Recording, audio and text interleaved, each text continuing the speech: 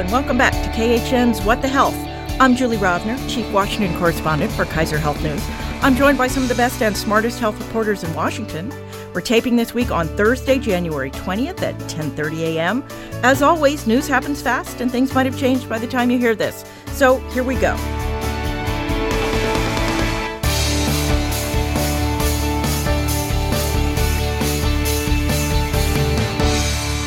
Today, we are joined via video conference by Alice Miranda Olstein of Politico.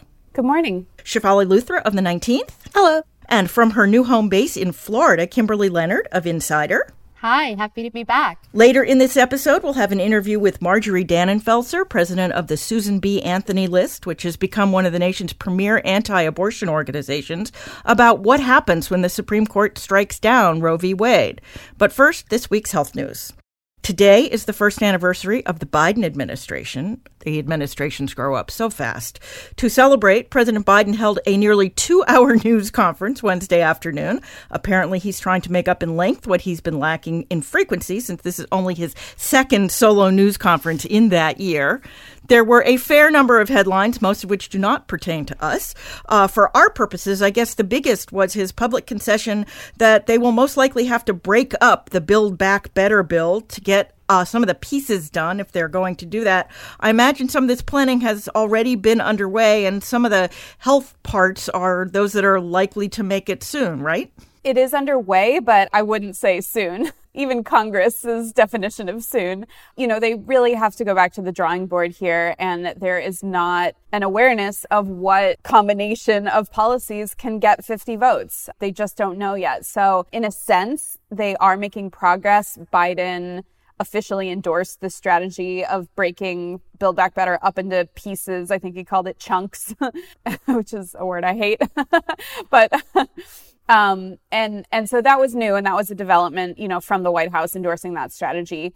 However, what is included and what can pass is they're still not really any further than where they were before the break, it seems.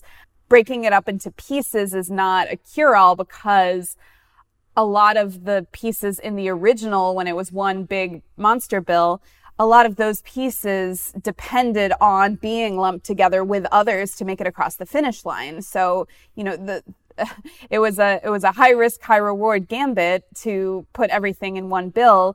The idea being, even if lawmakers objected to one or two policies here or there, they wouldn't be willing to tank the whole thing. When that's no longer true, they might be willing to tank some of those individual pieces that they weren't crazy about, including some of the health pieces. Including some of the drug price pieces, I imagine, which are right. tendentious. Although that has the advantage of at least being a money saver rather than a money coster, which is one of the main objections of Manchin and his ilk. I mean, I think the one piece that it would be, I don't want to use the word suicidal, but it would not be in Democrats' interest to not continue the discounts for the Affordable Care Act premiums, because otherwise those premiums are going to shoot up right at Election Day in the fall. I mean, if there's anything that's absolute must pass in that package, that would be one of the things that, for Democrats at least, is a must pass in that package, right? Yes, and it's what Pelosi and her allies have wanted all along. Of course, Democrats' fear is that if they just advance that without the other health pieces tied to it, then things like Medicaid expansion in red states, which didn't have as broad popularity, could get left behind. And let's not forget that the drug price piece is supposed to be what saves money to pay for the health insurance expansions. The drug price piece is going to be something that the industry will fight against very hard. And let's not forget, they put a lot of money into elections. They particularly gave more to Democrats last round. And they're going to fight this tooth and nail. As far as the health insurance expansion, that's something that the industry has begged Congress for years. And so that will pass much more easily. It has broad support across the healthcare system because it involves the government pouring billions of dollars into the system rather than taking any money out of it. So that's why it's probably politically the easiest way to go. Spending money is always the path of least resistance for the Democrats, at least. Yes, exactly. Well, I suppose we should also take this moment to sum up what the president has accomplished on health since taking office, leaving aside COVID, which clearly merits an incomplete, and we will talk about that in a moment.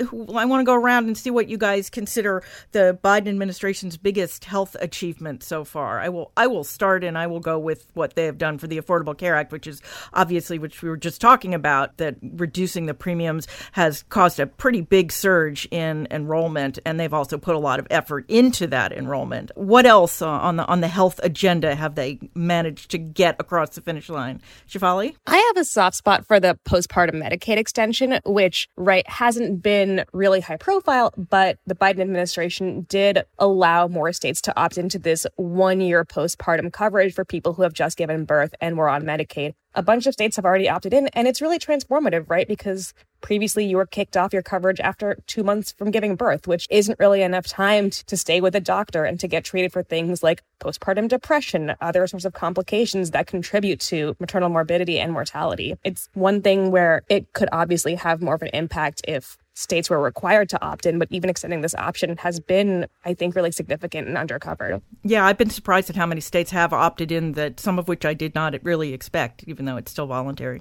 Alice? So I'm going to be on brand and talk about what the administration has done on abortion. They've rolled back some of the Trump administration's rules that really restricted funding and access in different ways domestically and internationally. And then the most recent major thing was the FDA deciding to make access to abortion pills easier. So all of those are really big. There's a lot of frustration with the Biden administration for not doing more on abortion, as the Supreme Court is poised to dismantle access. But what he has managed to do through executive rulemaking has been significant. Kim? I'm going to go with setting rules for surprise medical bills. If you talk to people about some of their biggest concerns when it comes to healthcare, it is the cost of healthcare. It is avoiding seeking care because they're afraid of getting a giant bill.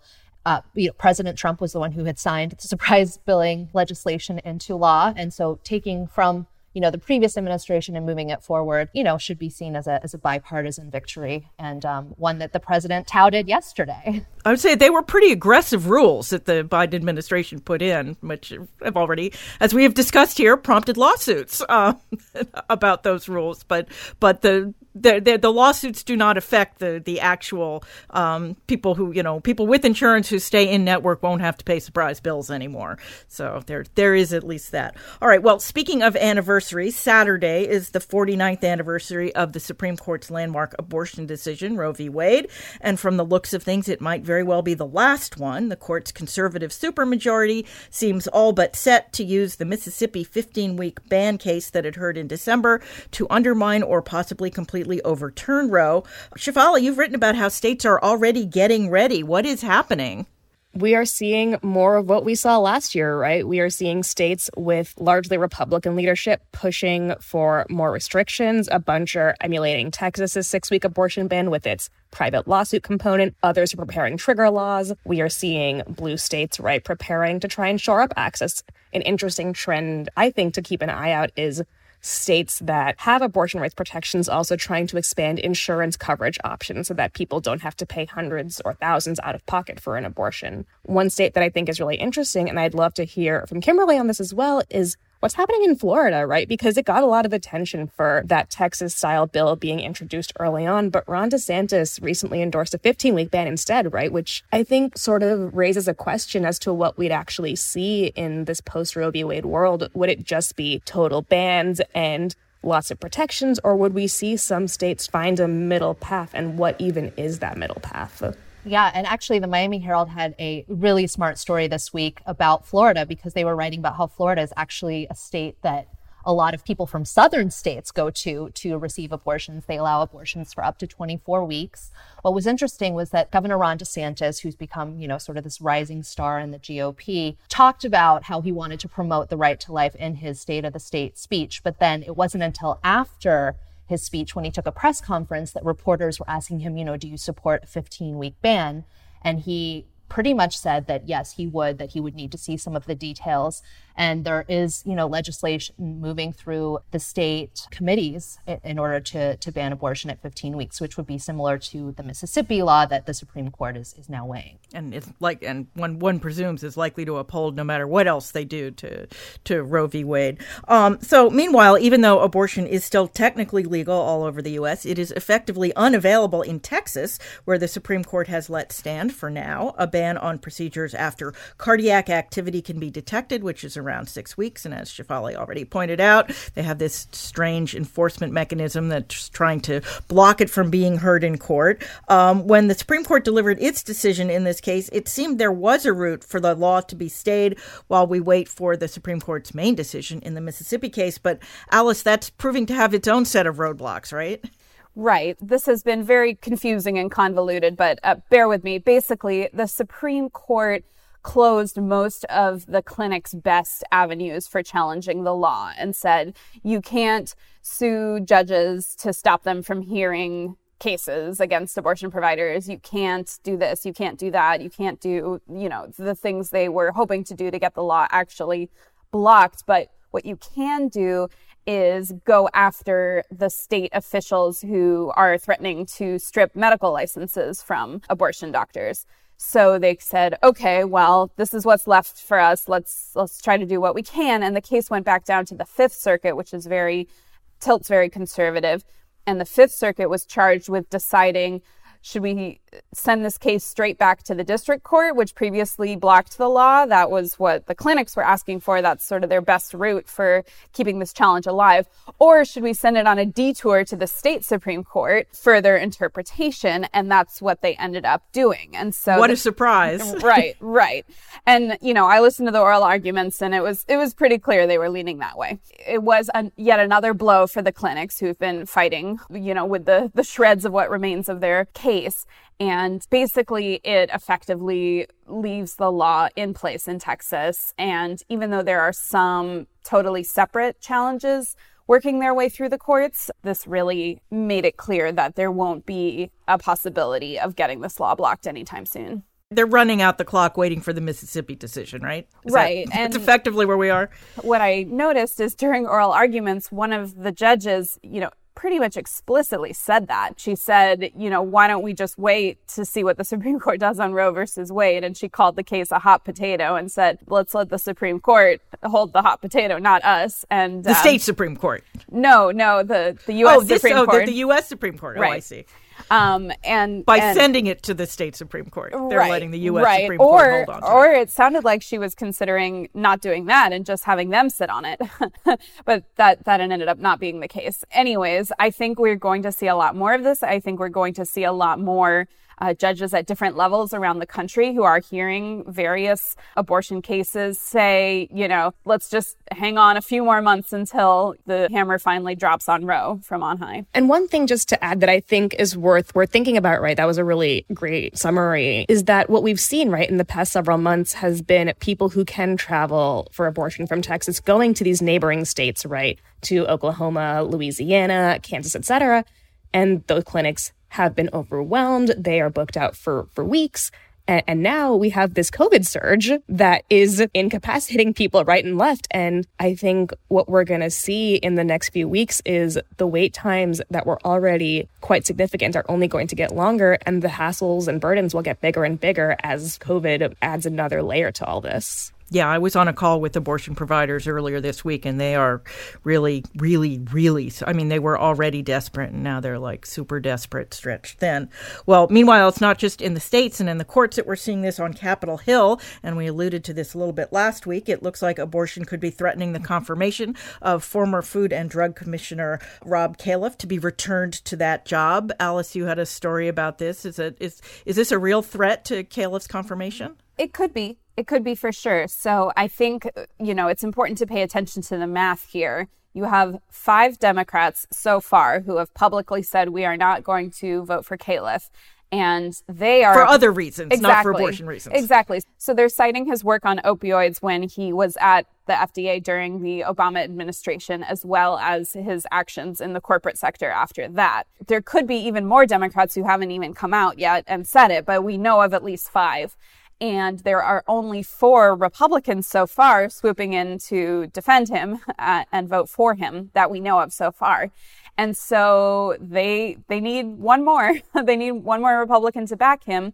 Meanwhile, you have anti-abortion groups really mobilizing to lean on Republican as well as some conservative Democrats to vote against Califf over his support for abortion pills while he was at FDA previously, as well as their concerns about the more recent policy around abortion pills. And they only have to peel off a few people to be effective. And we already found that they have convinced some Republicans who were inclined to back him before that. Okay, so plenty going on there. Let us turn to COVID. This week, the Biden administration launched its website to distribute free rapid tests. And starting last week, insurers are required to reimburse for those tests. Now the administration is going to distribute higher quality masks as well. I have 2 questions. How's it all going? And more to the point, where was all of this 2 months ago before this latest surge? Or 2 years ago?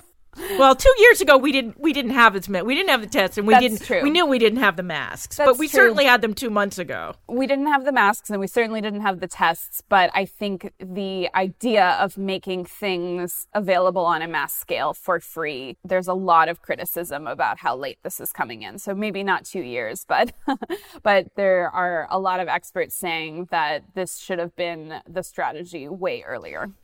Yeah, I mean, obviously we learned about Omicron, the day after Thanksgiving, but the idea that there was going to be another more contagious variant in the winter, I'd heard from any number of public health professionals in September and October. I mean, there's a lot of stuff that the Biden administration can blame the Trump administration for, but this feels like not one of them. They leaned so heavily on the vaccination strategy. And I think, a lot of people thought that was the right move. The vaccines are really effective at preventing hospitalization and death. However, they don't seem to be preventing people from getting Omicron, which thankfully is a virus strain that appears to be more mild in a lot of people. I just remember in September, there were a lot of folks in the public health field saying, oh, we're having our final surge. This will be it. But then I was thinking, there's just no way people are going to be gathering for the holidays. We still don't have a vaccinated population that is as high as it needs to be.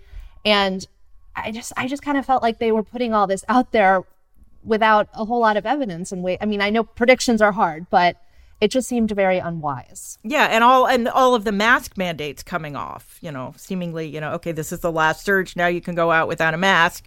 And people did. And then we get, what's clearly an airborne version of this. It has not gone well. So since we taped last week, the Supreme Court decided, as we basically predicted, that the Biden administration overstepped its authority in its mandate for large employers to either require workers to be vaccinated or to submit to weekly testing. The justices also said that CMS was within its right to require vaccines for health workers. For large employers, the court made it clear that states could impose vaccine mandates, as could employers themselves. Yet this week we saw Starbucks, the poster child corporation for left-leaning capitalists, drop its own vaccine mandate. Did they not get the memo, or were they worried about competition?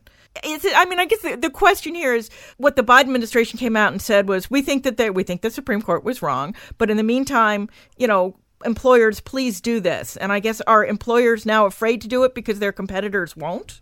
I think that's not the only reason. I think that might play into it, but I also think that they're afraid of staff quitting over it, enough staff to exacerbate the current shortages. I also think that because it is a vaccine or test mandate, for those who say, I don't want to get vaccinated, but I will submit to weekly testing, the employers then have to make sure the weekly testing happens, and that's an additional burden on them. And so I think... And we should point out that under that, insurers have to reimburse for tests. They don't have to reimburse for tests that are required for employment. Right, exactly. And so, there are added costs there are added logistical issues. And so I think that's playing into it as well.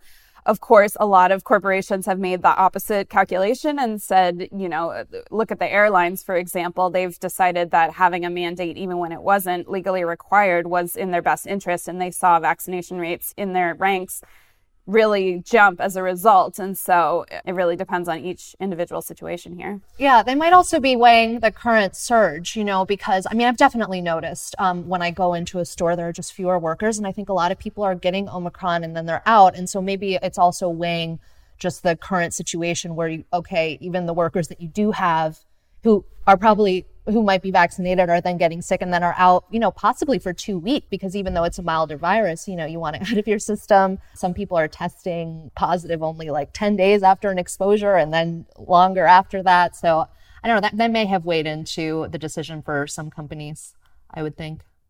So meanwhile, the mask wars are continuing also in Virginia. Brand newly inaugurated Republican Governor Glenn Youngkin rescinded his Democratic predecessor's mask mandate for public schools, which touched off a giant backlash in the state's more heavily Democratic areas and prompted lawsuits from parents where school districts have lifted the mandates. We're basically starting the third year of this, and masks are getting even more divisive, right?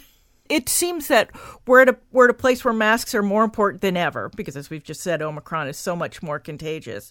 And yet masks have become this sort of political flag, if you will, that if you wear a mask, you're a Democratic sheep, and if you don't wear a mask, you're a Republican science denier, which is not the case, but that's certainly the camps that are developing. I do imagine that, like, if I were a parent, right, like the choice between having my kid test positive and have to stay home or do virtual schooling for yet another year versus wearing a mask and having their peers wear masks, like, it's a no-brainer. Thinking from like my very personal experience of having a sibling who is in middle school, like the kids, at least that I have interacted with, like really do not care about wearing masks. But if they have to be doing school from home once again, they will riot. And it is, I think you're right. Like it's not surprising that this has remained so politicized. But at some point, like, what are we doing? If you had asked me 2 years ago, sort of what the biggest political dividing line was going to be in 2 years if this was still around, it would not have been wearing masks. I also will say, like, it's winter. It's very cold outside, and wearing my mask keeps my face warm. I have noticed that, too. Yeah, I think it'll be more problematic if we're still dealing with this in the summer. It will be more problematic if we're dealing with this in the summer for a whole lot of reasons, but that's just one of them. I want to flag an interesting piece my colleagues did a few weeks ago on the Biden administration wrestling with whether or not to approve this new plan to send out free masks. And they quoted someone, in the administration saying, well, why should we send out masks to everyone when half the country aren't going to wear them anyways? And so there was sort of that attitude on the part of the left of, well, they're all just anti-maskers anyways. And so, we should sort of focus on our side, where there is a lot of evidence that providing things for free will increase use. And a lot of times quality masks are not easy to find. They're not easy to afford. How much have we all spent on our own out of pocket, obtaining the basic tools we need to protect ourselves and protect others? So clearly the side of sending out free masks did win out in the end, because that's now set up to happen. But I think that there are still a lot of assumptions on both sides going on. And we should point out that they actually decided not to sort of send masks to everybody, but to make them available for free. And that's the same with the tests. You have to sign up. So it's not like they're going to, have all these tests that are going to go unused. You have to actually go to the trouble of either getting on the website and giving them your address, which has proved problematic for people who live in apartments, but presumably they're fixing that. And they say there will be a phone number for people who don't have access to the internet, although we haven't seen that phone number yet. So you do have to seek these out, but they will be free. So I think that's where they landed. But yeah, it could have happened months ago. This far into the pandemic, it shouldn't have been this hard to get quality masks, especially heading into the holidays. I had a really hard time on this program before, talked about how important I thought it was to emphasize quality masks over just masks in general. It sounds good to say, oh, everyone in school should wear a mask, but some of the masks that I see kids wearing, there's no way that they're working. I'm sorry. So some of the masks I see adults wearing, there's no way that they're working. For sure. But if we're talking about the school issue, and preventing classrooms from having to be shut down, teachers from being out, if you're going to do it right. I think there's a lot of frustration on being able to find masks. I think that people too, they see a lot of hypocrisy with the mask issue. They see, and I have witnessed people who in public are very pro-mask and everyone should mask up. And then when doors are closed, masks come off, reckless behavior. So, people are noticing that. And those who are in positions of leadership should do a better job modeling proper public health, mask wearing. I do want to flag some reporting that Victoria Knight did for KHN and PolitiFact, which I have personally found very helpful, in which she went through what are the effective kinds of masking, because we obviously know a NIOSH certified respirator is great. What if those are expensive? What if you can't find them? And I was personally really relieved to learn that double masking with a surgical that has electrical charge underneath a cloth mask is also quite good. And it's surprising to me that that hasn't permeated the discourse more. The whole mask thing has been super frustrating. I think everybody is confused and the administration has not had a single clear message. And I get that things have been changing and that they've had to change. But I think we'll have another expert on soon to talk about public health communication. All right. Well, that is the news for this week. Now we will play my interview with Marjorie Dannenfelser. Then we will come back with our extra credits.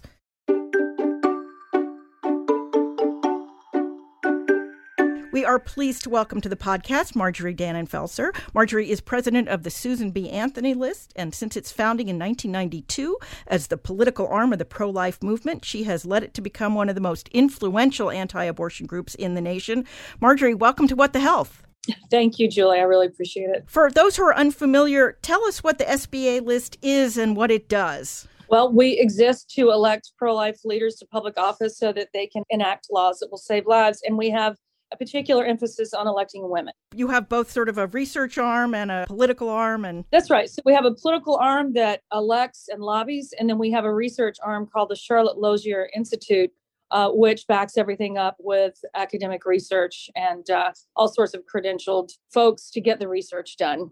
And I've known you, Julie, since I worked on Capitol Hill just a couple of decades ago. You have always been one of the most fair reporters that I've come across, and it is hard to do that in this arena. So congratulations for sticking with your good backbone. Well, thank you. It's been a long, long time. So this week obviously marks the 49th anniversary of the Supreme Court's Roe v. Wade decision, very possibly the last anniversary. What would it actually mean if the court were to overturn Roe? Well, what it means is we have a whole new pro-life movement beginning. In other words, if the court answers this question in the affirmative, is any pre-viability abortion limit constitutional? If they answer in the affirmative, that basically undoes Roe, or they could dismantle it in some other way. But the effect of that would be to return the power to the states to build consensus in those states for whatever abortion law they want. So what that means is there'll be 21 states that we assess will have some sort of ambitious limit, whether it's at 15 or 20 or heartbeat. In the case of Alabama or Oklahoma, perhaps no abortion at all.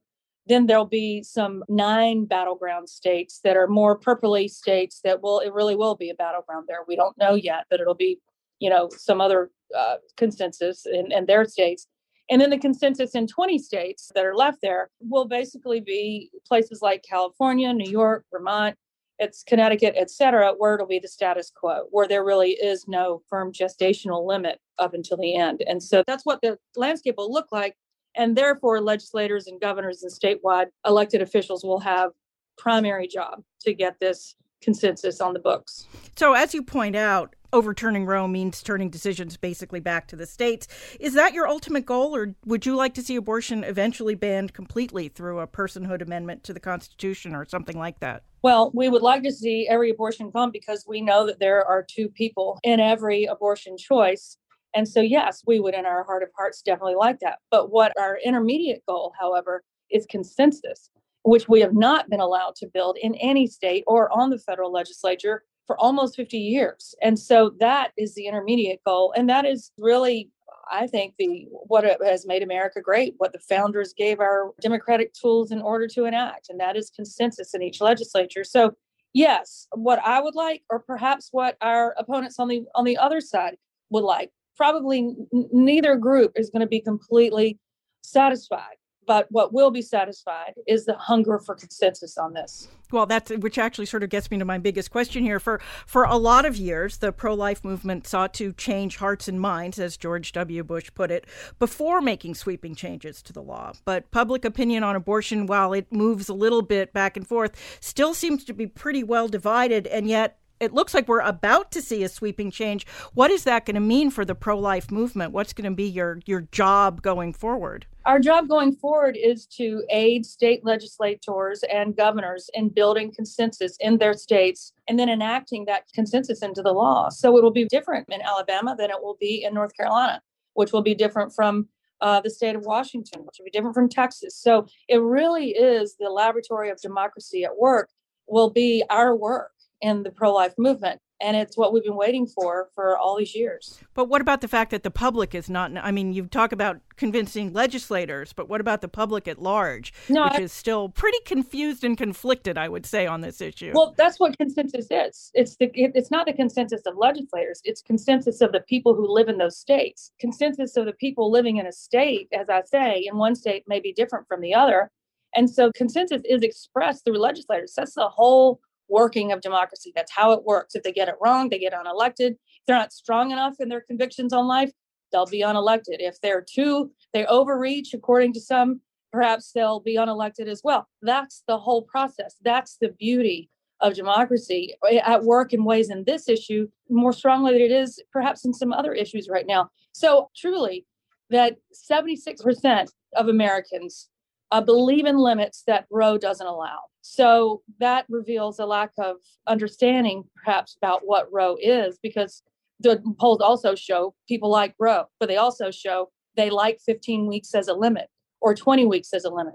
Those two things are in conflict. So it just means that when Roe is out of the way, the consensus of the people, as expressed in their elected legislators, will be allowed to make its way into the law. Well, I think we will talk again, I imagine, when this happens. But in the meantime, this has been super helpful. Marjorie Dannenfelser, thank you so much for joining us. Always a pleasure to talk to you, Julie.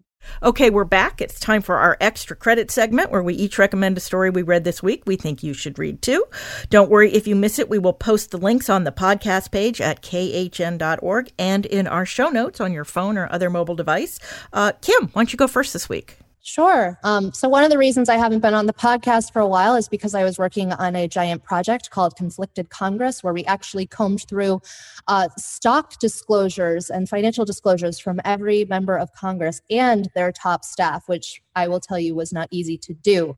One of the stories I wrote as a result of that piece looked at tobacco stocks, and the title, and this is at Insider, some of the same members of Congress pushing to restrict cigarettes and vapes are quietly investing in tobacco giants. This is a piece that, first of all, let me say, it's not easy to sort through records from members of Congress. It's not like you can search for Altria or Philip Morris and then a list of members of Congress shows up that you can mine yourself. That was something that our data team had to do in order to pull that out. And we discovered that there were a lot of members who have been very vocal about restricting cigarettes and e-cigarettes and yet held stock in these companies themselves. So it's just one of the many pieces that we did as part of Conflicted Congress, and it has become a very big hot topic on Capitol Hill. Should members of Congress be allowed to buy and sell individual stocks? So I'm really proud of it. Yes, it's a great series. I haven't read all of it, but I've read quite a bit of it. Shefali, why don't you go next?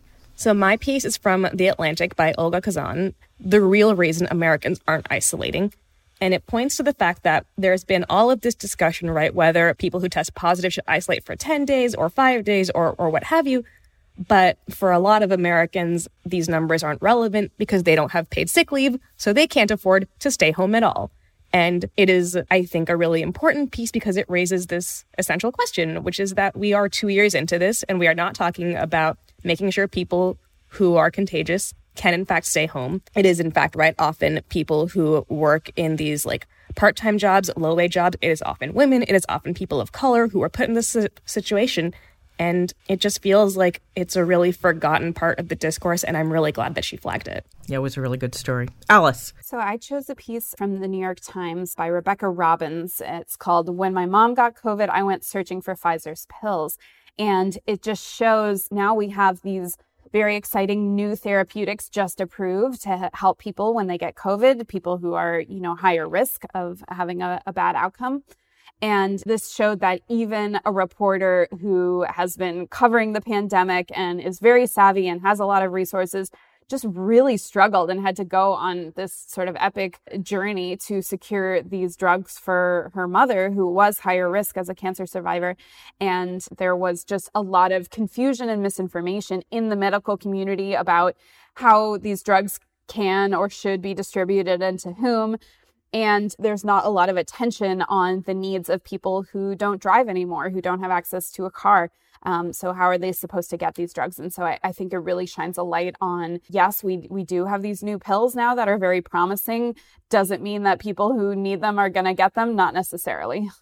Yeah, it was there was a multi-$100 Uber delivery in the somewhere in that story. It was quite the eye opener.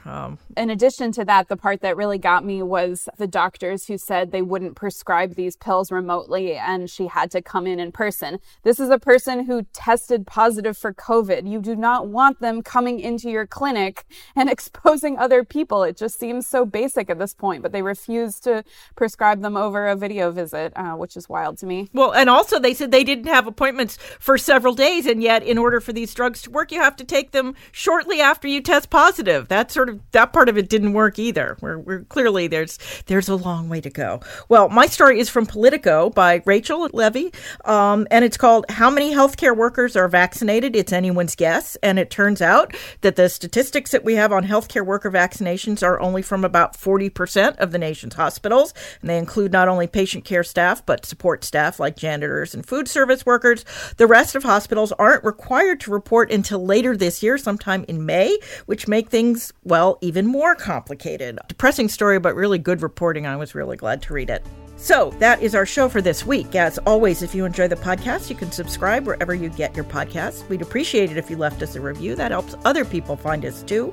Special thanks, as always, to our ace producer, Francis Ying. Also, as always, you can email us your comments or questions. We're at whatthehealth, all one word, at kff.org. Or you can tweet me. I'm at Jay Rovner. Kim? At Leonard KL. Shefali. At Shefali L. Alice. At Alice Olstein. We will be back in your feed next week. In the meantime, be healthy.